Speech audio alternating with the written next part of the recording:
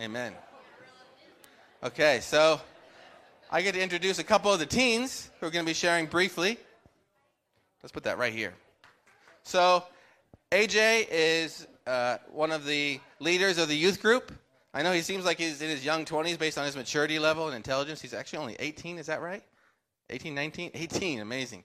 So AJ is going to share briefly about what God has done for him in recent days. And right after AJ, Rebecca, who, I don't know how old Rebecca, 14, is going to be coming up and sharing for a couple of minutes. Rebecca was the star of both plays. We owe her a lot. So let's clap for AJ and then Rebecca. Come on up here, AJ.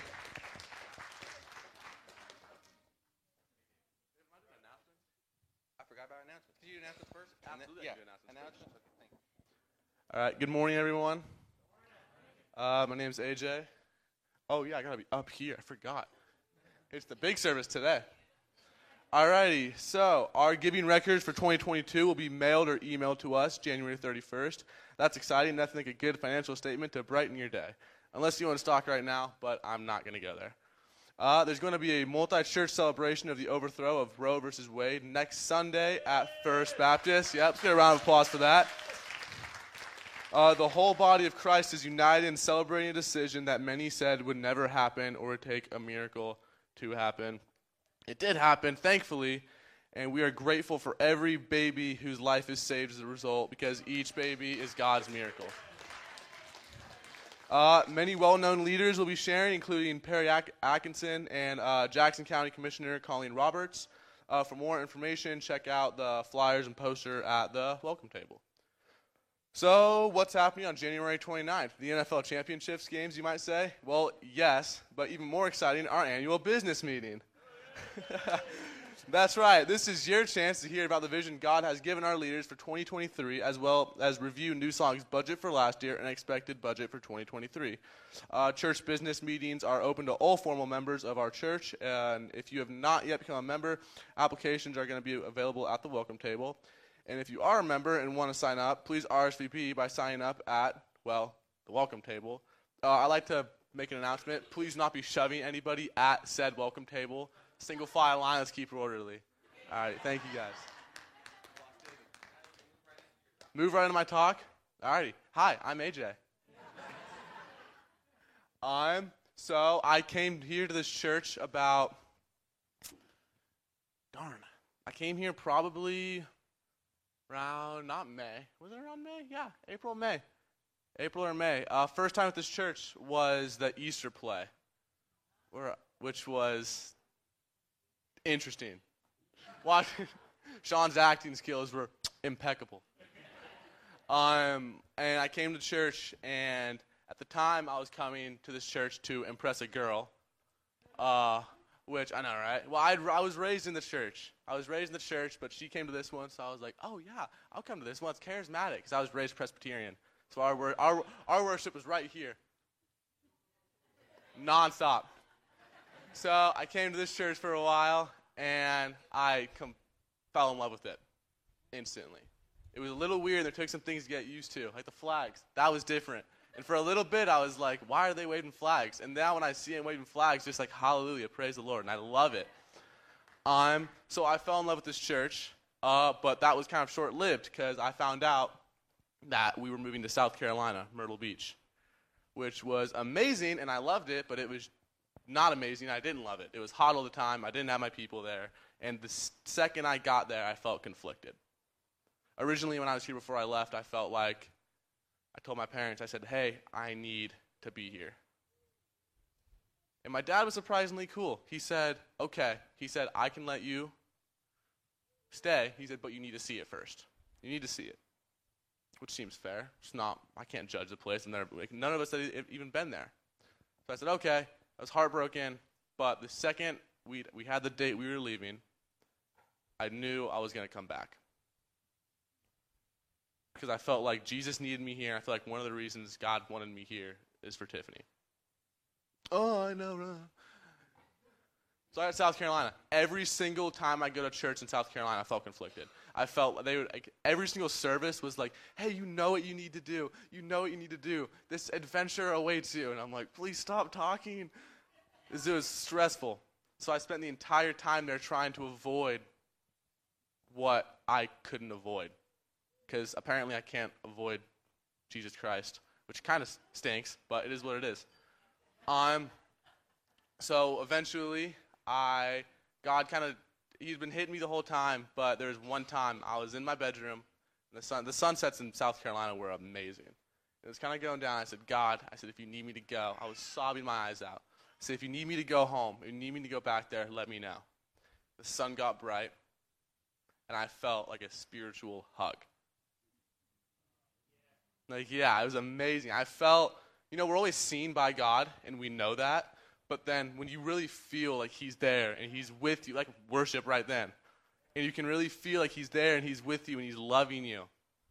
And it was like it was like a really comfortable, come on, let's go, pack your bags, we're going back to Oregon. So I left.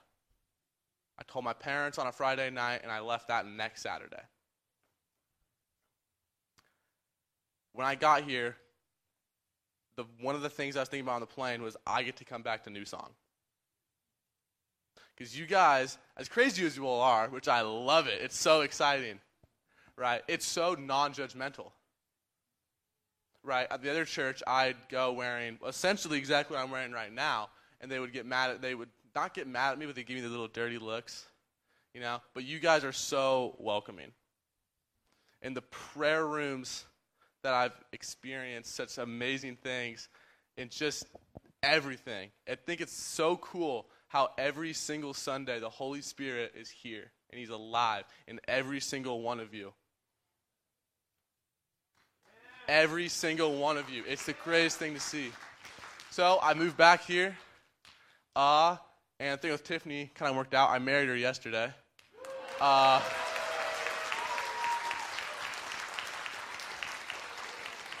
Yeah, nothing says honeymoon like Sunday service. But every step along the way, I feel like you guys have been one that I've kind of been like, you guys have been there. Even though, I don't really say much. I'm not very outgoing. Hey, how you doing? But you guys are there, and it's just the community and the fellowship that I've fallen so in love with.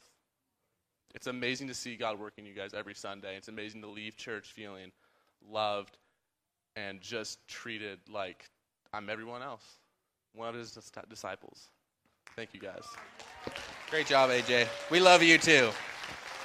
All right, Rebecca, 2 minutes. We can't wait to hear what you say. Hey, so as you know, I'm Rebecca, but so mostly what I'm going to be talking about here of, why I believe in God and why I'm, with him so much. Oh. Why I'm with him so much. And so, he always was, I may not have felt him most of the time, but he's always been, standing right next to me. It's like a shadow, but it's not, you can't see it. And he's always been there every second of my life, even in my troubles, when I was falling down, I was very beat down. And some days in my troubles, I would always, there's always these thoughts that pop in my head that's always about how, so against God. But I always just, keep praying about it. And some days it would get better.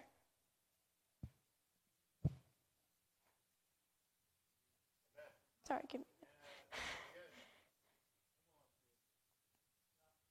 He was always, sometimes I would always feel him, when I was younger, I would always feel like I was cuddled up in a ball, I was hurt, and I was broken in many places. Sometimes I'd feel this hug like AJ explained. It was a very touching hug. It really helped. And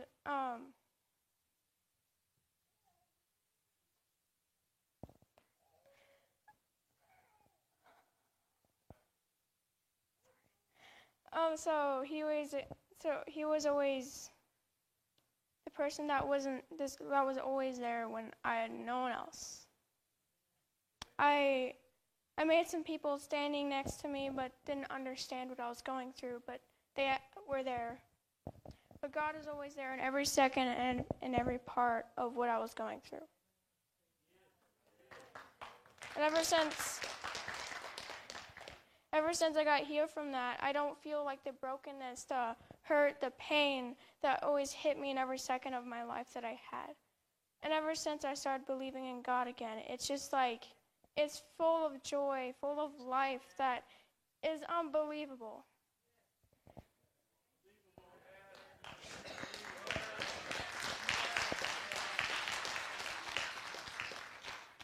He always works, he works when you can't even see it. It's always the working that may you feel down, you may feel like he's not there, but he's always there. He's like when you lose a thought, but it's always still in there.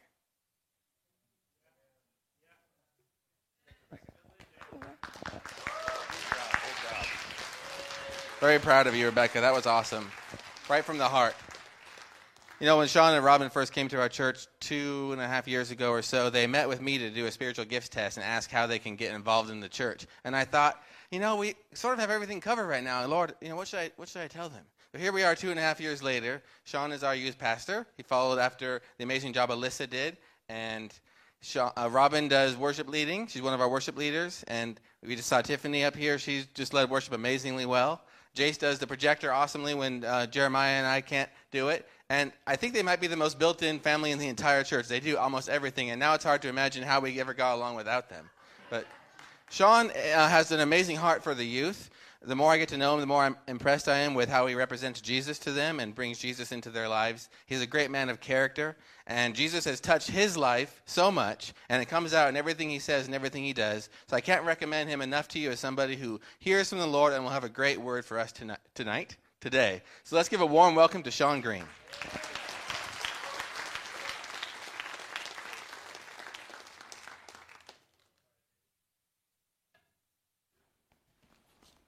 That's all right, David. I don't know if it's morning or night either. So, all right. So the first thing I want to point out is the youth. So this corner over here and then spread out, these guys are more of a blessing than you can imagine. And if you know youth between 6th grade and 12, we don't really card them when they walk in. Bring them. We're in that multi-purpose room every Thursday night from 7 to 8:30, causing chaos and having a blast. And I've been asked before, what's your limit for your youth group? And my response is one more. Whatever I got room for one more. There's no limit. So if you guys know them, bring them. Now, God has been really doing some stuff with the youth, but also with me and everything that we're doing. And I have a question right now because I see a whole bunch of them. How many of us use our eyes? I'm pretty sure everybody should be raising their hand right now. Your eyes take in what's around you. They look at everything there. They look at God's beauty. They look at nature. They may look at other people. And that stuff is good, but our eyes also take in the not so good. We see things through our eyes based on our feelings, based on past experiences, good or bad. God really talks about the eyes. And so I want to take a look, and I'm going to be like weird and use a paper Bible. I know it's really strange, but we're going to look in Matthew, verse 6, 23. And you guys have to bear with me. I did cheat and put sticky notes on everything, but I still got to look it up.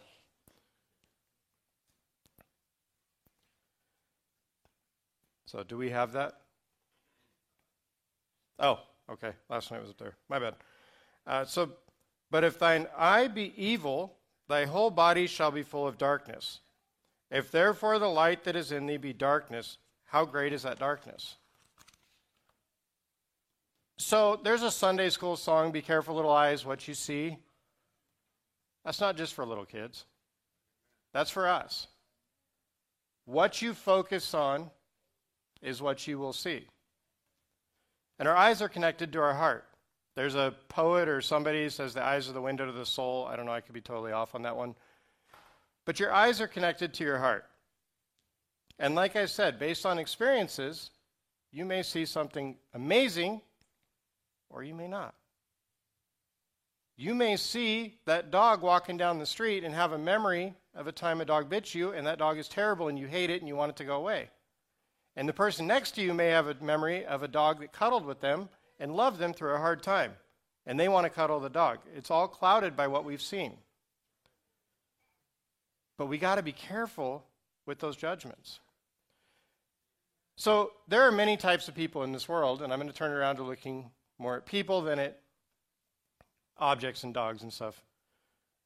But I want to put up the first picture really quick, so if we can throw up that picture. What do you guys see?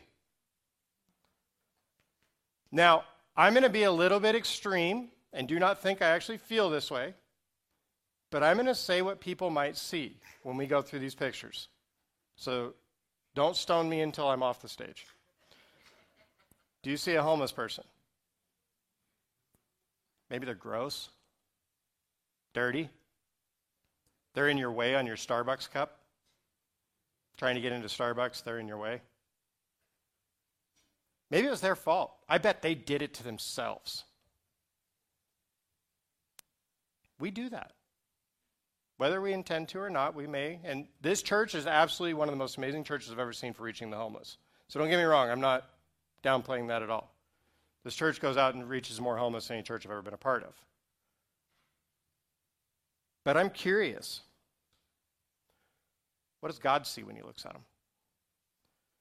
So in Luke 16, 19 through 23, it's a little story. So there was a certain rich man which was clothed in purple and fine linen and fared sumptuously every day. And there was a certain beggar named Lazarus which was laid at his gate full of sores, and desiring to be fed with the crumbs which fell from the rich man's table. Moreover, the dogs came and licked his sores. And it came to pass that the beggar died and was carried by the angels unto Abraham's house. The rich man also died and was buried. And in hell he lift up his eyes, being in torment, and seeth Abraham afar off and Lazarus in his bosom. So I'm pretty sure that a guy with sores was not staying at the Rogue Regency Inn, hanging out in the suite. Just can kind of gather that out of there. And the other dude had everything. He had his Gucci. He had his Dunks. Yes, I have to do those. I learned what Dunks were yesterday. I got to be sure I get that in a sermon. If you don't know what it is, go see Teens, because I didn't know till yesterday. He had his fancy chains. He had all his Calvin Klein. But what happened? He had his glory on earth, and he had nothing afterwards. But the guy, Lazarus, got to hang out with Abraham, because God had a plan. And guys, we may look at these people and see something, but God sees them too, and he loves every one of them. And he sees their heart, and he's looking at that, and he's focused on it. And there's deliverance from it. Now, let's go to the next person. Next classification of people, however you want to put it. What do you see?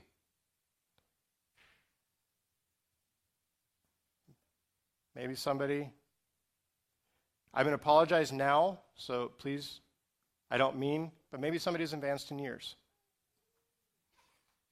They're past their prime. They can't really go out and evangelize anymore, right? We may see that. Now, I'm going to flip it on the head like I do with every one of these. Let's look at how God sees them. So in Luke 2, 36 through 38, there's a pretty cool lady in here. And there was one Anna, a prophetess, the daughter of Phanuel, of the tribe of Aser. She was of a great age, and had lived with a husband 70 years from her virginity. And she was a widow of about 84 years, which departed not from the temple, but served God with fastings and prayers night and day. And she coming in that instant gave thanks likewise unto the Lord, and spake of him to all them that looked for redemption in Jerusalem. So, 84 years, I could be wrong. It's about 64 years. So she's probably up in her 80s, 90s, somewhere in there. So a little bit advanced in years. I mean, I may feel that way on some mornings, but I'm not quite there. And God used her. God put her in the temple to pray over people, to bless people. And here's the coolest thing, is God used her to bless his son. She got to bless Jesus Christ. So when we have that picture up, do you think that person can still do something? I mean, if God's grabbing to bless his son, pretty sure he's still using them. Now this one I'm going to have a little bit of fun with. Let's put up the next picture. Some of you may know him. Yeah. This is Luke. I knew Pastor was going to get excited on that one. Now, let me be the not-so-nice guy about a young child. What are they going to do for God? Run around, make noise, step on your feet while they run by, be loud. We have to sit in church and give them stuff. Shh, be quiet. Which I also love this church doesn't do. We don't tell the kids to stop talking and stuff. We just let them be. So, what is Luke? 6, 7? What's he going to do for God? Why don't we take a look in the Bible and let's see what God thinks of those. So we're going to go to 2 Chronicles 34, 1 and 2.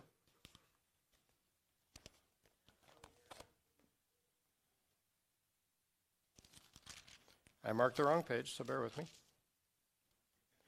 Josiah was 8 years old when he began to reign, and he reigned in Jerusalem 31 years. And he did that which was right in the sight of the Lord, and walked in the ways of David his father, and declined neither to the right hand nor to the left. 8 years old. Just took on a kingdom. So tell me that God isn't looking at the kids, because he just took on an entire kingdom. What are some more things? I'm sure that some of you guys, and if you don't, this is really, really cool story. So if you don't know Josiah's story, take some time to read it. 2 Chronicles. Amazing.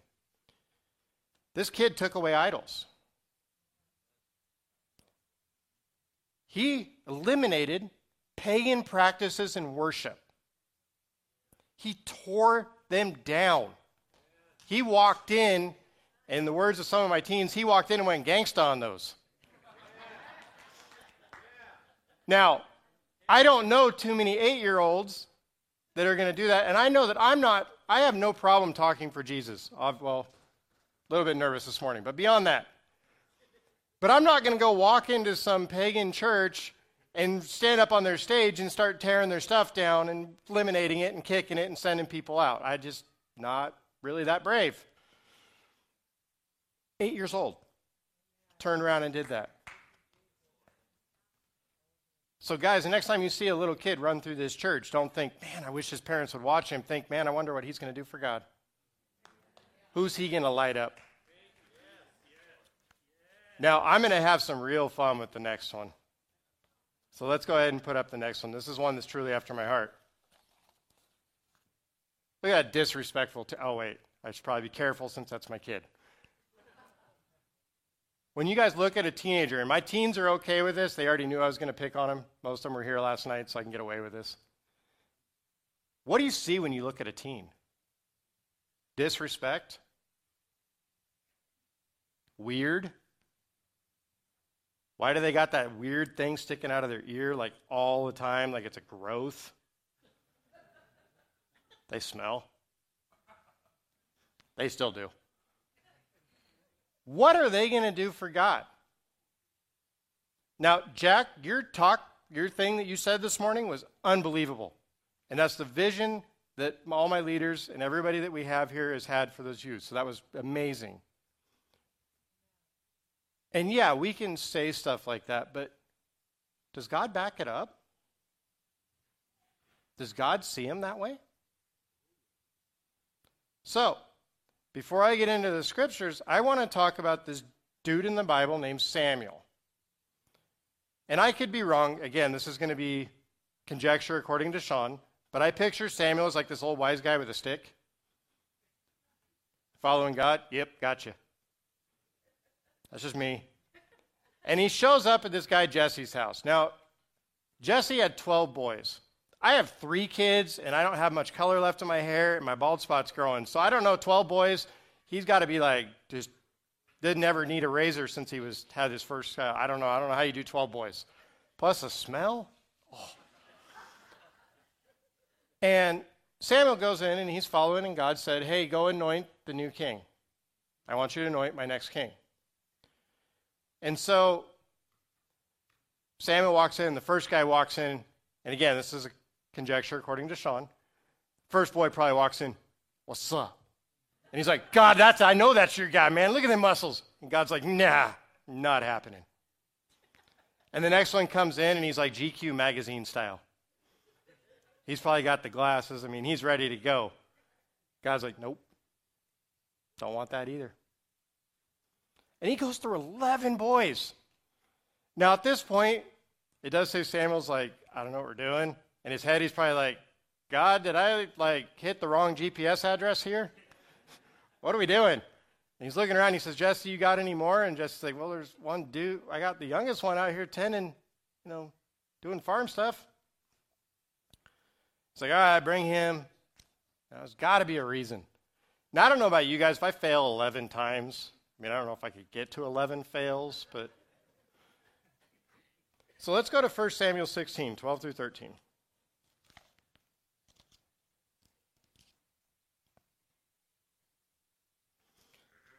And he sent and brought him in. Now he was ruddy and withal of a beautiful countenance, and goodly to look to. And the Lord said, arise, anoint him, for this is he. Then Samuel took the horn of oil and anointed him in the midst of his brethren, and the Spirit of the Lord came upon David from that day forward. So Samuel rose up and went to Ramah. So guesstimating, David was about 14-ish. So he's a teen. He's right there in the middle of that youth group. And he just got anointed to be king. Guys tell me that God ain't looking at teens. David was a guy after God's own heart. And he started by being anointed at 14 years old. Now, I'm looking at my youth group, and I've got quite a few 14-year-olds. And I'm sorry, guys, I love all of you, but I'm not handing any of it. And then I know the pastor's not going to walk over to one of them and go, all right, you're in charge, I'm out. But yet God does that because he can see their heart. We look at their countenance. We look at maybe the color in the hair. We look at maybe they have too much, not enough makeup, whatever. Their clothes may not be perfect. They may not fit right in. And God's looking at the heart.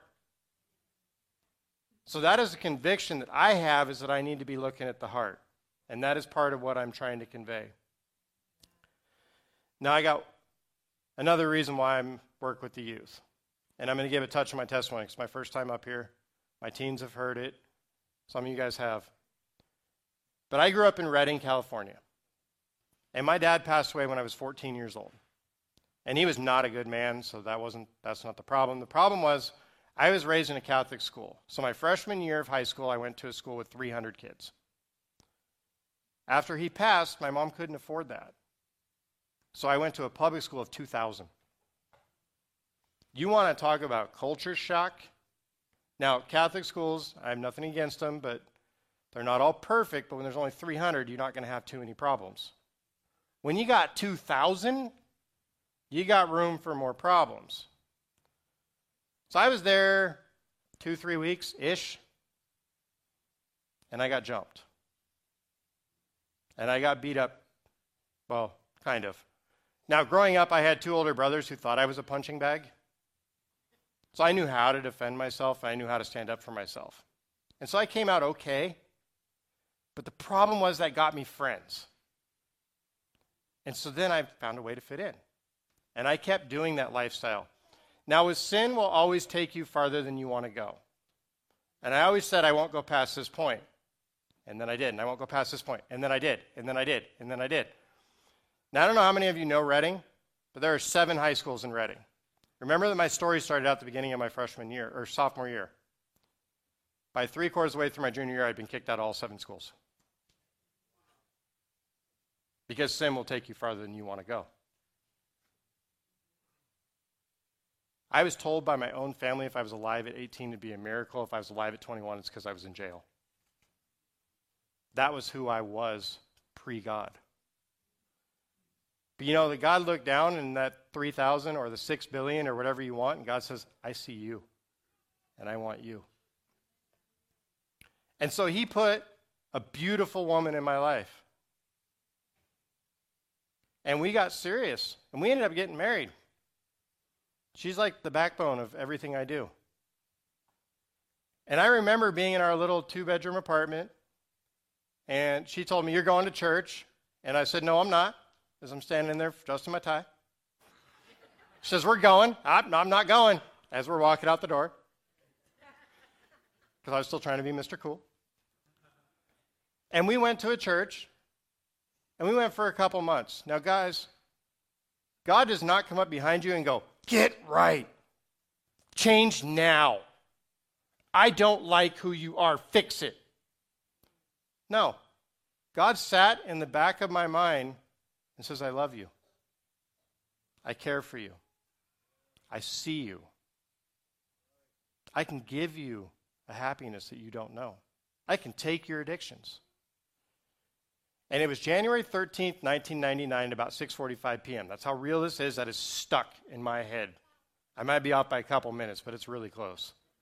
And that church did an ordinance service. Now, ordinance is very similar to the communion that we do. They did a whole service around it instead of just handing it out. I have no clue what the pastor guy said, and I didn't really want nothing to do with these weird Christian people. I mean, you guys are weird. You smile. You're happy. You're shaking. I had nothing to do with any of that. And the only thing I remember he said is, if you're not right with God, do not partake of what's coming up. And then everybody turned around and knelt down in the pews. So I knelt down because I'm not going to be the only one sitting up. And I still got to be tough. So I told God, if you're real, prove it. Now let me throw out a little disclosure. Do not ever challenge God if you don't want an answer. Just a heads up, not a good idea. God hit me in that pew. God lit me up, in the words of you guys. I started bawling. I mean, it was gross, snot flying. I was raised by a Texan. Men have two feelings, anger and happiness. Yeah, it was a mess. But I felt a 1,000-pound weight come off of my shoulders. God took my addictions in that instant. Cleaned my mouth in that instant. Gave me a happiness that I didn't know existed in that instant. Because I opened my heart. Because God saw me with God's eyes. Now I want to take a look at one more picture. And this is like my favorite picture we're going to put up here. That is Ezra, my granddaughter. I'm sorry if you have grandchildren, they're not as cute. I apologize. I got the best. I'm the one with the mic. You can't argue with me. But what are they going to do for God? They can't talk. Well, she does occasionally, but they're not words. And I'm pretty sure I've been chewed out a few times. But they can't really walk. They don't know the Bible. They're not out evangelizing. She's not like flying the baby flag that says Jesus loves you. But God might see something. So let's take a look at 1 Timothy 2:15. I have way too many sticky notes.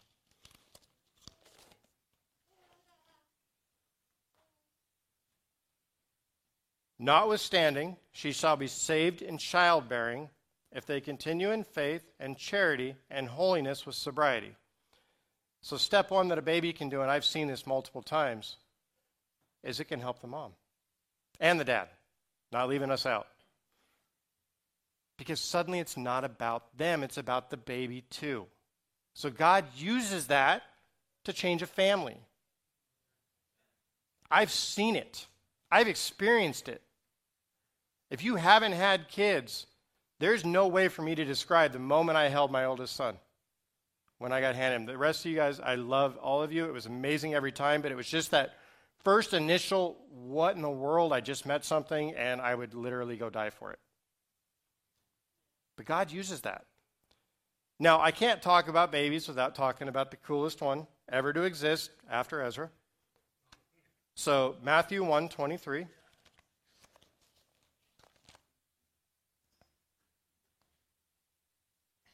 Behold, a virgin shall be with child, and shall bring forth a son, and they shall call his name Emmanuel, which being interpreted is God with us. Guys, that's the coolest baby ever lived.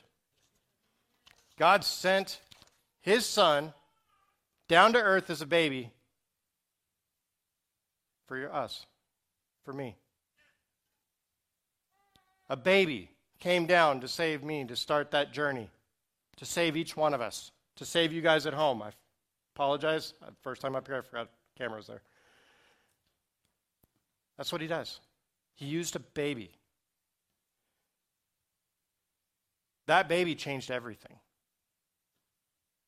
Gave us a way out. The Bible says the wages of sin is death, which means I should die for everything I did, and yet God took it. That's how God's going to use a baby.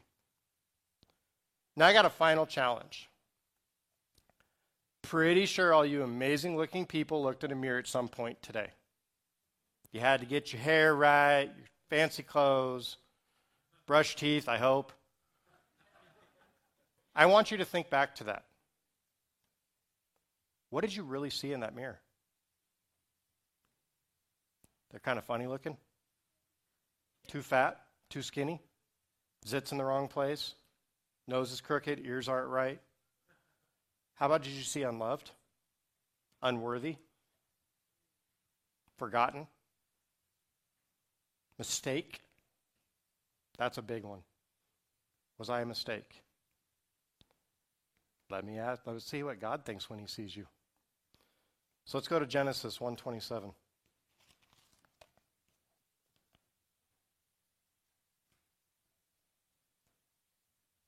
So God created man in his own image. In the image of God created him. Male and female created he them. He didn't just create Adam and Eve. He created you. He created me. He created every one of us. So where do we get the right to look in the mirror and say something's wrong? Because if you do that, you're telling God he made a mistake. And I'm sorry, guys, but somebody who can breathe the entire galaxy out of his mouth, pretty sure he didn't go, oops. We can't be above God. Your personality was put in you by God. Your talents were put in you by God. So how can we say it's bad? We can't. We have no right to that. And I struggle with this. I'm calling myself out right now. But how do we deal with that? Do we just, sorry, God, I won't do it again. There's this dude, Paul, that wrote a whole bunch of the New Testament. And he gave us a prescription to deal with that. So let's go to 2 Corinthians 10, 5 and 6.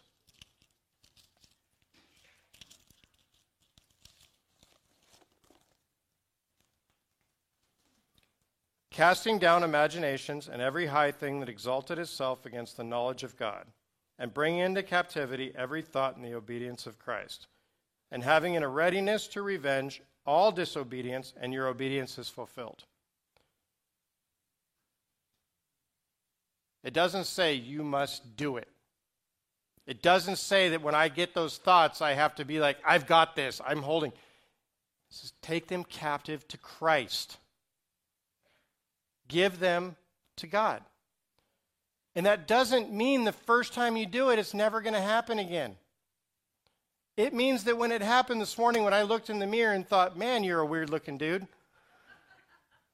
I had to take it captive to Christ. And 20 minutes later, I got to do it again. And 20 minutes later, and build those pathways. Now, is that really easy to do? No. It takes practice. And it takes commitment. And it takes a challenge within yourself. But in order to be able to do that, you have to do the first step. So let's take a look at Romans 10:13.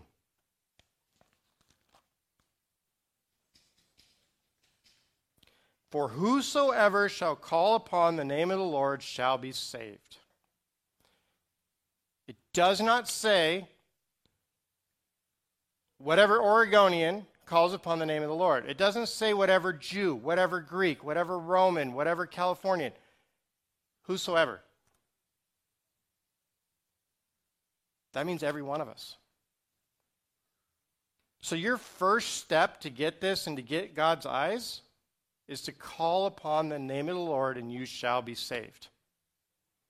As I said earlier, he sent the baby down. He started it.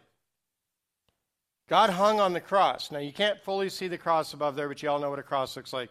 God hung on the cross for my sins and took them. That all I have to do is call upon his name, and he will save me. So I don't know where everybody's walk is. And I'm not going to ask you to stand up and raise your hand and say, I'm a terrible person. That's between you and God.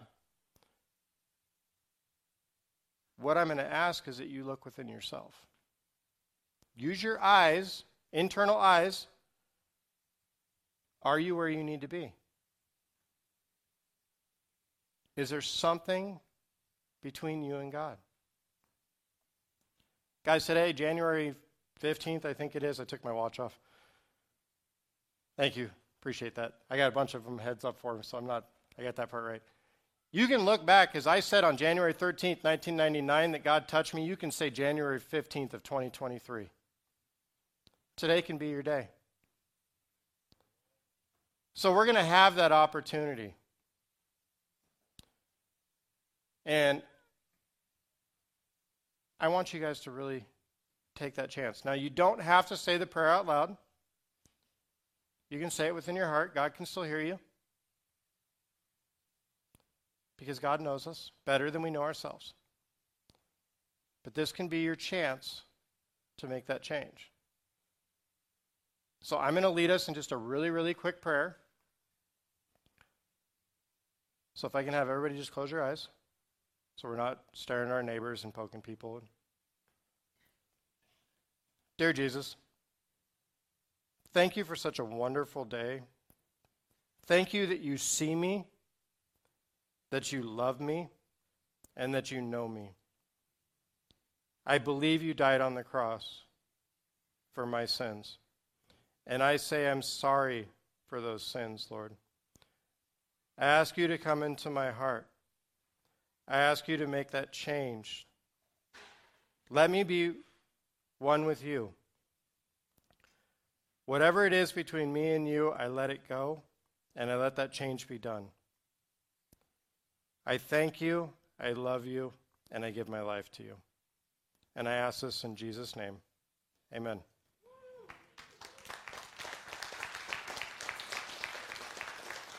Now, if you made that commitment, what I'm going to tell you is go find somebody who's praying for you and let them know. David's going to come up and close us out, and afterwards, we're going to have some prayer stations. And I'm going to have some of my leaders with my youth group. And if you guys want to be prayed over by the youth group, trust me, you're going to get lit up. The fire last night was unbelievable, and it's coming again. So we're going to have different sections. Just go up, tell them what you need. Thank you, guys.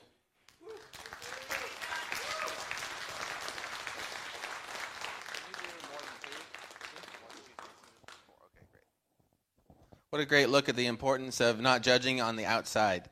You know, despite what we see in the media, in the media, Christians are always portrayed as judgmental. Like, as soon as they show someone to be a Christian, they're like, oh, that's a bad, judgmental person. In real life, I hardly ever have run across a judgmental Christian. But I have noticed, if there's one area where we're judgmental, it's against ourselves.